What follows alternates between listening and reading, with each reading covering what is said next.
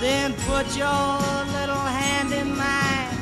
There ain't no hill or mountain we can't climb.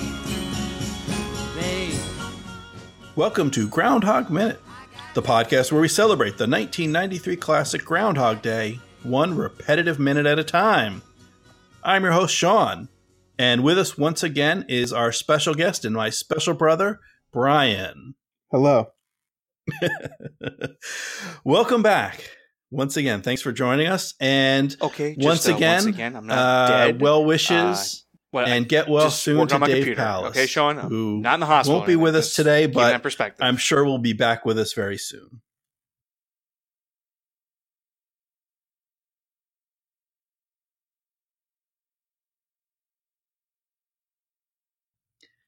And what Dave is missing out on is minute 14. In minute 14, Phil, once again, is trying to pick up on Rita. And then we get the official report from our other Phil, and we find out if we're going to get an early spring. Yes. Another interesting minute that builds on Phil's journey and seeing how self-absorbed he is. Yes. So Phil's journey and Phil's journey. That's right. Phil the Groundhog. And we get more of Phil Connor's kind of off-air quips, as they were. We get some chatter. We get some of the worst ADR, some of the worst dubbed dialogue that we've seen. And I'm not usually a stickler. Usually, if it's close, I'll go with it. I'm fine. But there is no way that groundhog is making those chirping sounds we hear. That's dubbed in. That's some other animal or something else. I'm not buying it. I don't know about you. Right. You might be right. I might be right. Or this could be the Tom Cruise of groundhogs. We don't know. It could be his sounds. It could be. Maybe he's a like a ventriloquist groundhog, because it doesn't even look like his mouth is moving. Like they didn't even bother doing the Mr. Ed trick where they put some peanut butter or something. Like his face is completely still. He's probably paralyzed with fear. These strange guys, they knock on his door, they drag him out, and then just the squeak, squeak, squeak, the squeaking. Yes. I don't buy it. So I'll jump in. I was going to mention this yesterday and I forgot, but this may be a better time to do it. To jump back and talk a little bit about the original script, the Danny Rubin, his first draft script. And so he went through, he knew there was such a thing as Groundhog Day. And he knew there was this place called Punxsutawney, PA, that they've got a groundhog that they drag out once a year. And that's all he knew. He didn't know anything about the actual ceremony. And in the first draft, he had written it that it was like natural. Like they go into the woods and they wait for the groundhog to climb out of his hole, but they don't know exactly when it's going to happen because it's just kind of natural. Excuse me. So then eventually, as they were developing the film, I don't know if Ramis went. I know Danny Rubin did go to Punxsutawney. They did attend an actual ceremony, and they see, oh no, it's all staged. They drag the groundhog out. They know exactly what's going to happen. Because one of the things he had in the script was Phil Connor knew exactly when the groundhog was going to climb out of his hole. And everyone was like, how did he know? Whereas, as we see, well, everyone knows when it's going to happen because they drag the poor thing out. They don't wait. They don't give him a chance. So I think that was a good update to the script. I agree. Yeah, I agree. I think they did a really good job, and there are quite a number of changes, and particularly because he hadn't visited Punxsutawney, when he wrote the first draft. So Mhm. there's a lot of corrections that they made for accuracy, but even the other stuff they just changed for style. I think it shows the importance of collaboration and teamwork. There's a lot of good stuff from that first version from Danny Rubin. There's a lot of good stuff from Harold Ramis that he put in, and eventually they share credit for writing the screenplay. It's like based on the original story by Danny Rubin, but the final screenplay by Rubin and Ramis. And it shows the importance of working together, that they both bring things to table to make a great movie. Yes, definitely. And so we get so while Phil the groundhog is chattering, we get a close up of he's the mayor? I should probably know this. Brian Doyle Murray. Is he the mayor? That is a good question. I mean, he's credited as Buster. It just says Buster. It seems like he seems bigger than just the groundhog thing. I don't know where I got the idea that he was the mayor. But yeah, no. So he's just anyway. So Buster is leaning in. He's lending his ear to this groundhog to hear, and our creepy gentleman is right behind Phil. That's right. And as you can see, if you go to the 13 seconds in, it just looks like a serial killer. He's thinking, I'm going to serve up this groundhog, this groundhog with like some fava beans and a nice Chianti. Yes, absolutely. Yeah. The one note I have is that when he smiles like a guy who's handing out candy from his windowless van. Yeah, that would probably be accurate. And I'm sure, I believe if I'm reading the credits correctly, this is Rod Sell is the actor, and he's simply credited as Groundhog Official. And I'm sure he's a nice man. I'm sure he does not hand out candy from a windowless van in real life. But I think it has windows. Yeah, it has windows. But I feel like the way he's playing this particular Groundhog Official, it's just that guy creeps me out. Yes, it is right. creepy. It's not just me. Well, then if you jump ahead, I don't want to jump around too much, but going ahead to around second 42, when Buster's making his proclamation. So Buster's up at the mic and he's saying, "Oh, sorry, folks, 6 more weeks of winter." Spoiler alert, he sees the shadow. And then off to the side is our animal handler holding the groundhog. And again, right behind those two gentlemen is just the creepiest Groundhog Official I've ever seen, with that grin. It's just like, that's nothing good is happening. You don't want to be alone with someone who's grinning at you like that. It's kind of scary. Right. It is very creepy. Right. But okay. So then, so jumping back before I jump ahead, Buster pulls out a scroll. And I have some issues with this. Okay, what are the issues? We don't see the front of the scroll, but we can it's a little bit translucent. We can see the writing, and it looks like calligraphy. It looks like very fancy, probably done with a quill pen, a big feather, with an ink pot. This calligraphed message, this scroll that Buster is reading. When did they have time to write this out? I mean, it's just been mere seconds. Like, it's been 20 seconds since the beginning of this minute that the groundhog has actually spoken. Mm-hmm. And somehow in the last 20 seconds, someone wrote out, because they don't know what he's going to say. I mean, they know the date, but they don't know how do they know the exact time? And you can say, well, maybe they planned it down to the second. So they know the time, but they don't know what he's going to say till he says it.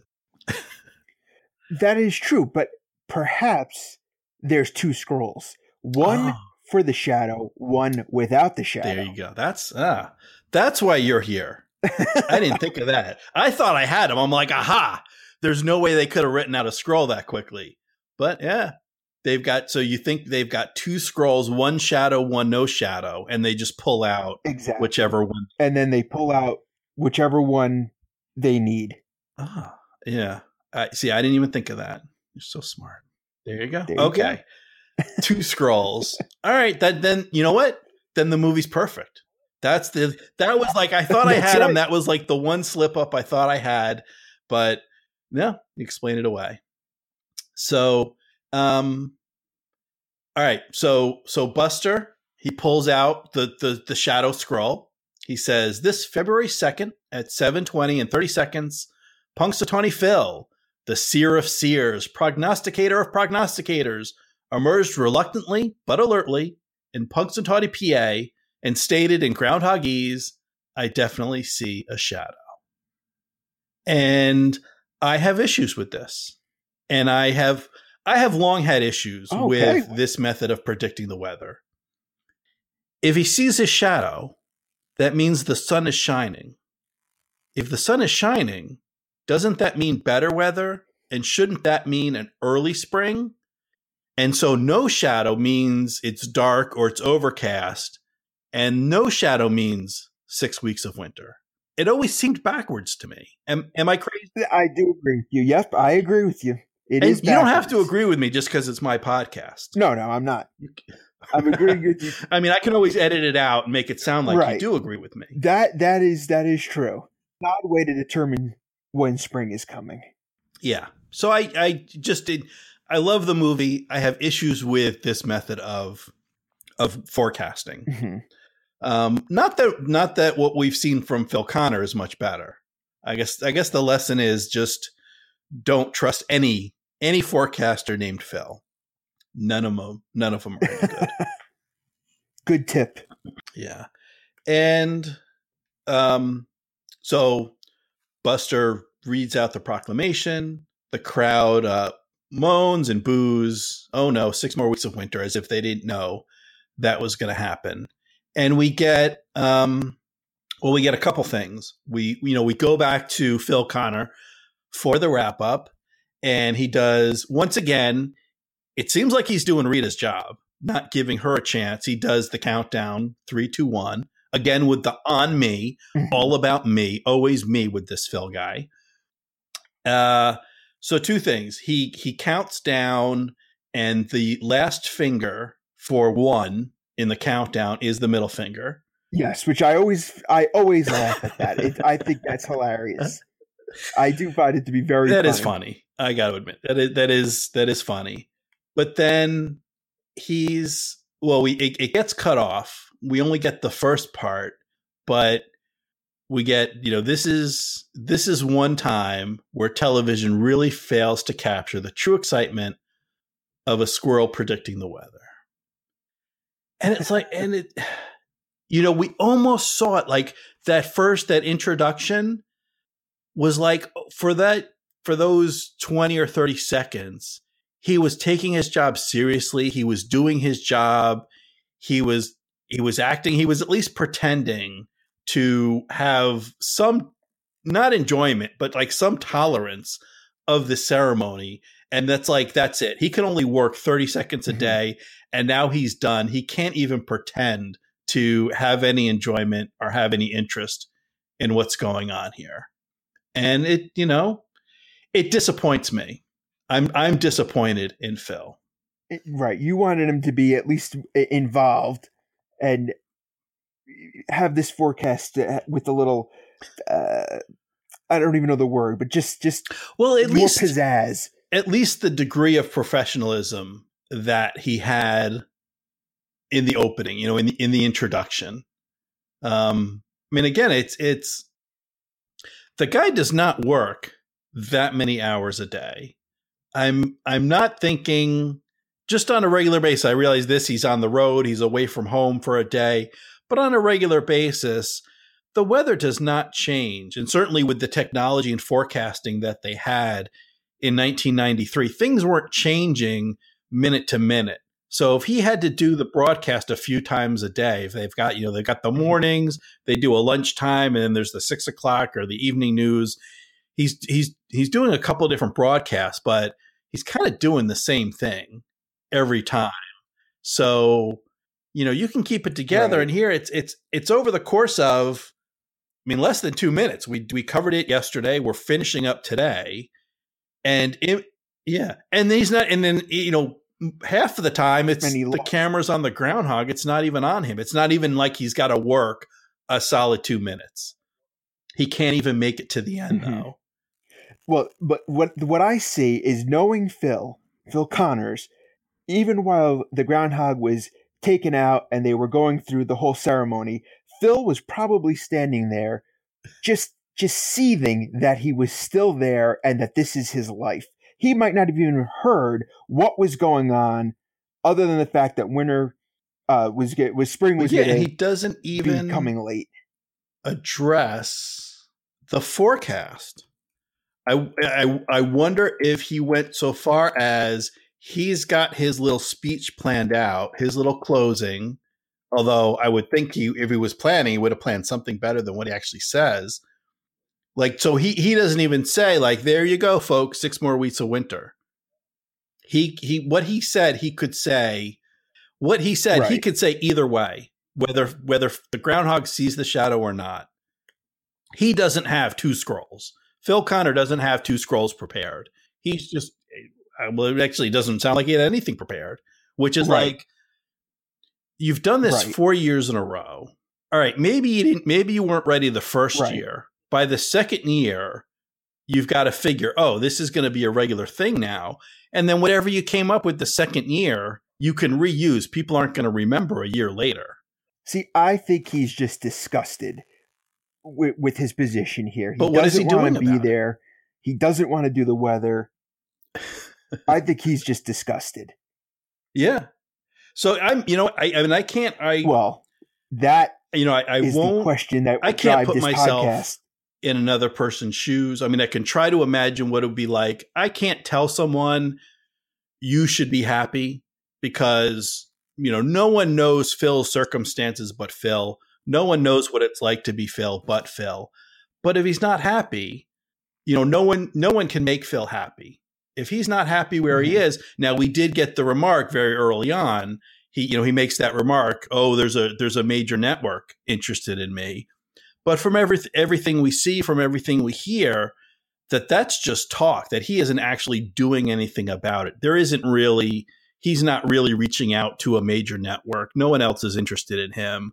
He's not, if you're going to be unhappy, okay, but then take it upon yourself to make an effort to figure out, okay, what would make me happy? Where should I go from here? And Phil's got nowhere to go. That, in my opinion, at least. Right. Yes. He is not doing anything about his unhappiness, which I think that's what makes this movie so great. That is the whole point of this beginning. This is why he's going to start to repeat the day. He's stuck, and he'll be stuck literally in the next few minutes. Yeah. No, that's a good point. It's one of those, you think you're stuck. You thought you were stuck before. What happens when you're really stuck? You want it, if you're going to complain about being stuck, I'll stick you. And when I stick you, you stay stuck. Right. See, he will have the opportunity to change. He's going to be forced to fix it. Where most people, if they were in his position, like you said, he's not doing anything about it. And if his day didn't repeat, he would just continue to live like this. Yeah, if he keeps doing what he's been doing, he's going to keep getting what he's been getting. And you see all these people. So all these people are in similar circumstances, whether there's probably some Punxsutawney locals, but you see there's other media, other people with cameras, other reporters.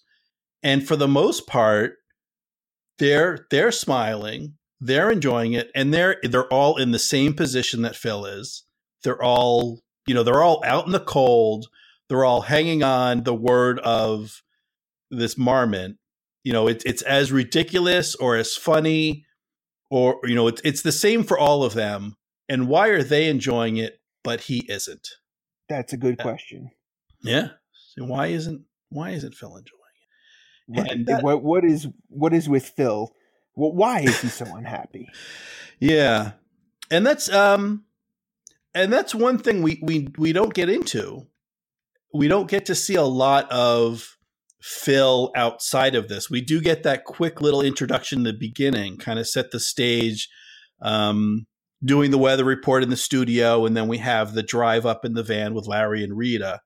But other than that, we don't get a lot of background on Phil. We kind of have to piece it together from what we see, what he does and what he says and what we see him just in this town. And I don't think we need anything really on him. I think we see everything. He is self-absorbed, doesn't seem to care about anybody but himself. And that's really all we need for this movie. That's all we need to see. Oh, this guy, he seems to have some issues. I don't think we would need background. I really think it would serve no purpose to the movie, at least, to show Phil in a worse job than this, or in any kind of bad luck. Yeah, and I agree. And I think of, and I hope no one, I don't want to put the idea out in the universe that someone would remake this movie because it's perfect, it's great, it doesn't need to be remade. But it makes me think of a remake that was done, and that's Halloween. Mm-hmm.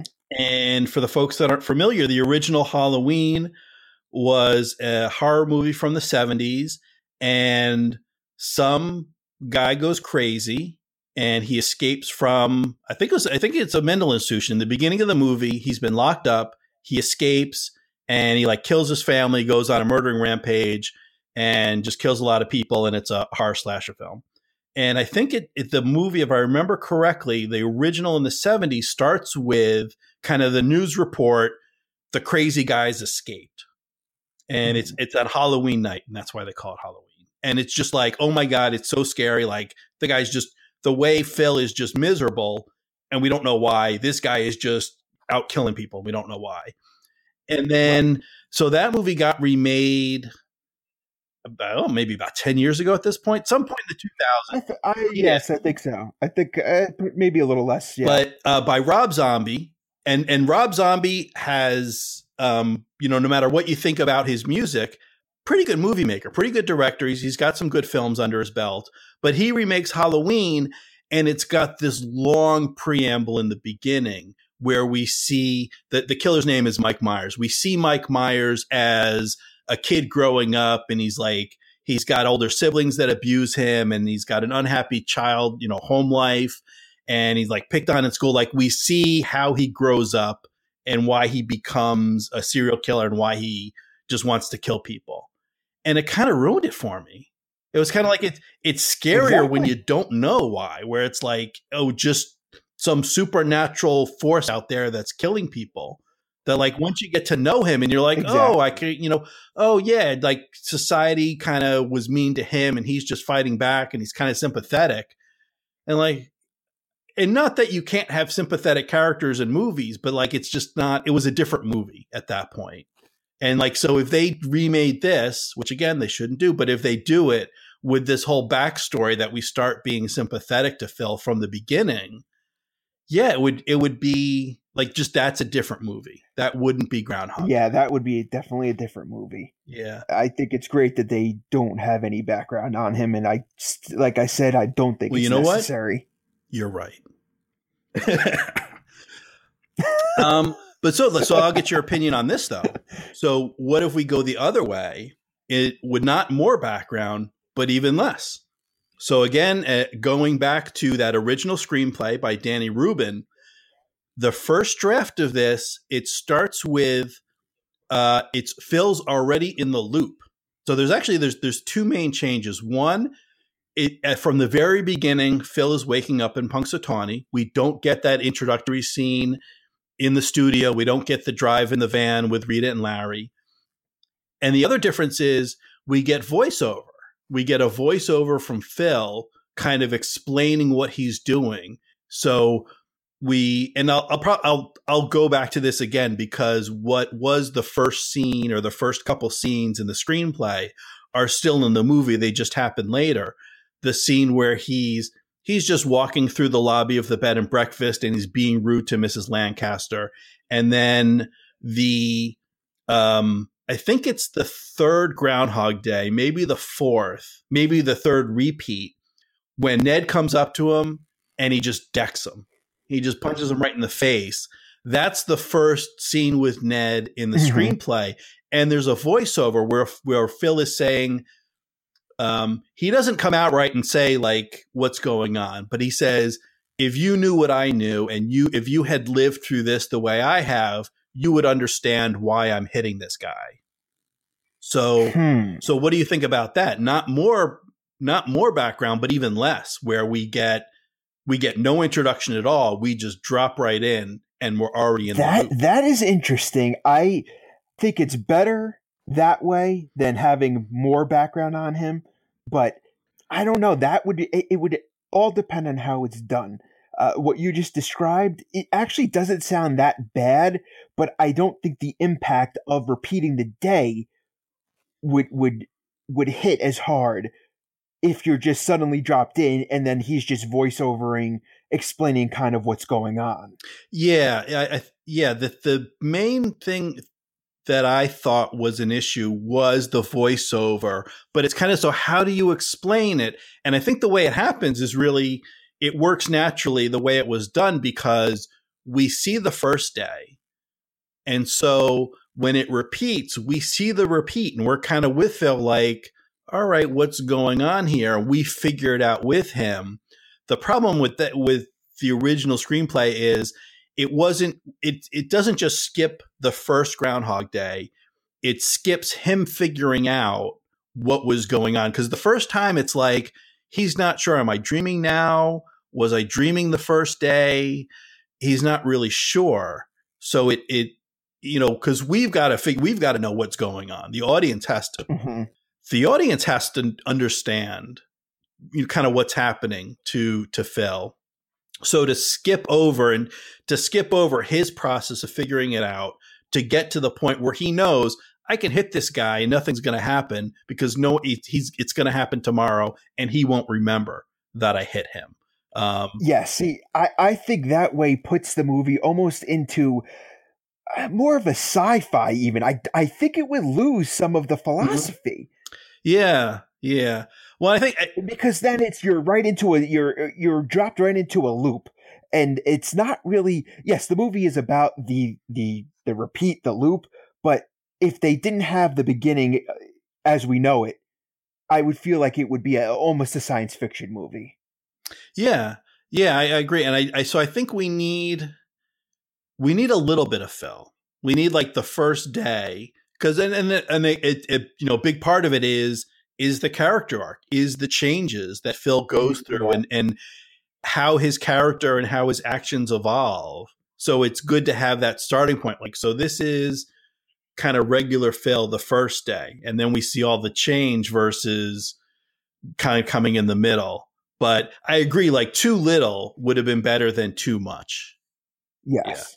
Yeah. And again, that's something that credit goes to Ramis, that there were a couple things. There were a couple things that Ramis promised Ruben that he wouldn't change. And he actually originally said, I'll have it start right in the middle of, Phil will already be in the loop and I'm not going to change that. And then he did change it. We got a little bit of an introduction, not much, just a day or so. Then the other thing was the studio was pushing. They wanted an explanation. They actually came up with a story that Phil had an ex-lover or an ex-girlfriend who worked at the TV station who put a spell on him. I did hear this. This I know. Yeah, they wanted some explanation of why it was happening. And terrible idea. Yeah.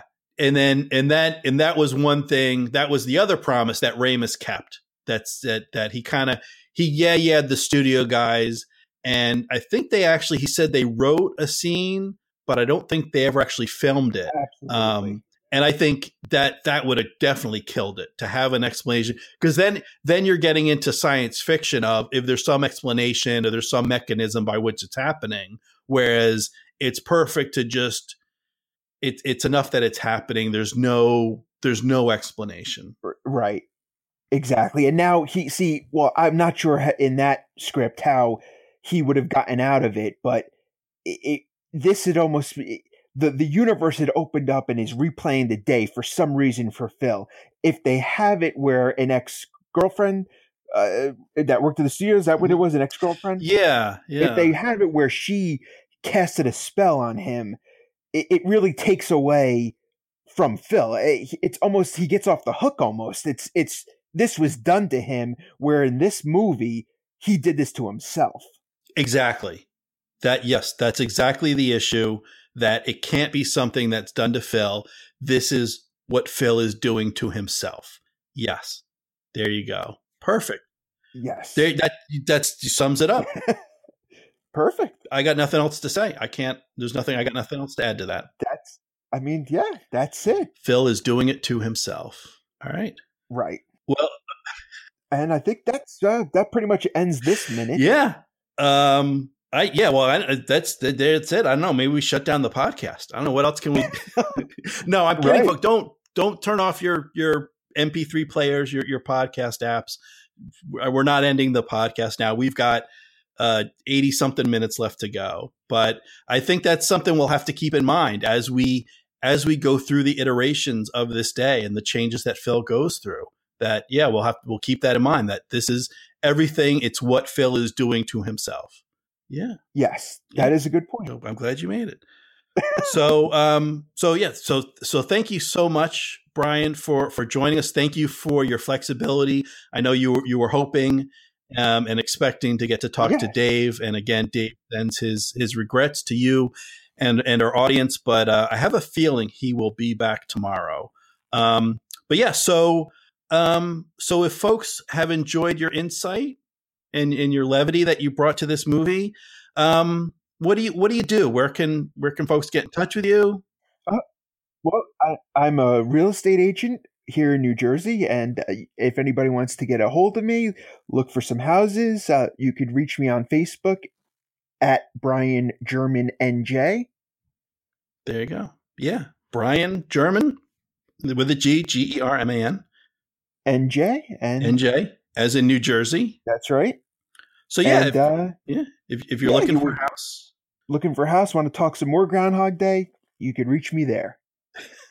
Yeah, so definitely look up Brian at Brian German NJ on Facebook, and you can find us on Facebook as well. We're at Gobbler's Knob, which is the Groundhog Minute listeners group. We're also on Twitter. At Groundhog Minute. And I don't think we've mentioned it for a few minutes, so I'll also let you know. You can find Dave Pallas if you're missing out and you're kind of going through withdrawal. You need some Dave Pallas in your life. You can find him on his other show, 5 Minutes of Mystery, and that's where he and some guests talk about the movie Mystery Men, which is another great movie. And he talks about that 5 minutes at a time. So it's 5 minutes of mystery. And coincidentally, I've got my own podcast. I was here today, but if you can't get enough, you can find me at 5 Minutes of Mime, which is also has a 5 in the name, which complete coincidence. And so that is it for us. Thank you for listening, and we will see you tomorrow, if there is one.